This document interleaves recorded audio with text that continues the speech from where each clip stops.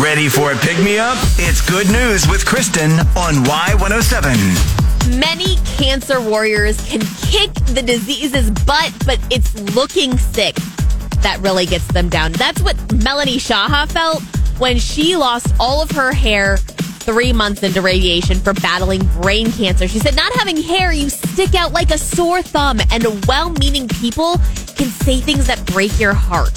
And this is why her 27-year-old son, Matt, made a declaration. He was already growing out his hair, but he was going to grow it out long enough to get it chopped off and made into a wig for his mother. It was an awesome idea. They shared the same hair color, a beautiful golden blonde, and he recently had it done. Even though she tried to talk him out of it, 1 foot of hair, it was sent to a company called Compassionate Creations to be made into a wig for Melanie, and she is thrilled with it.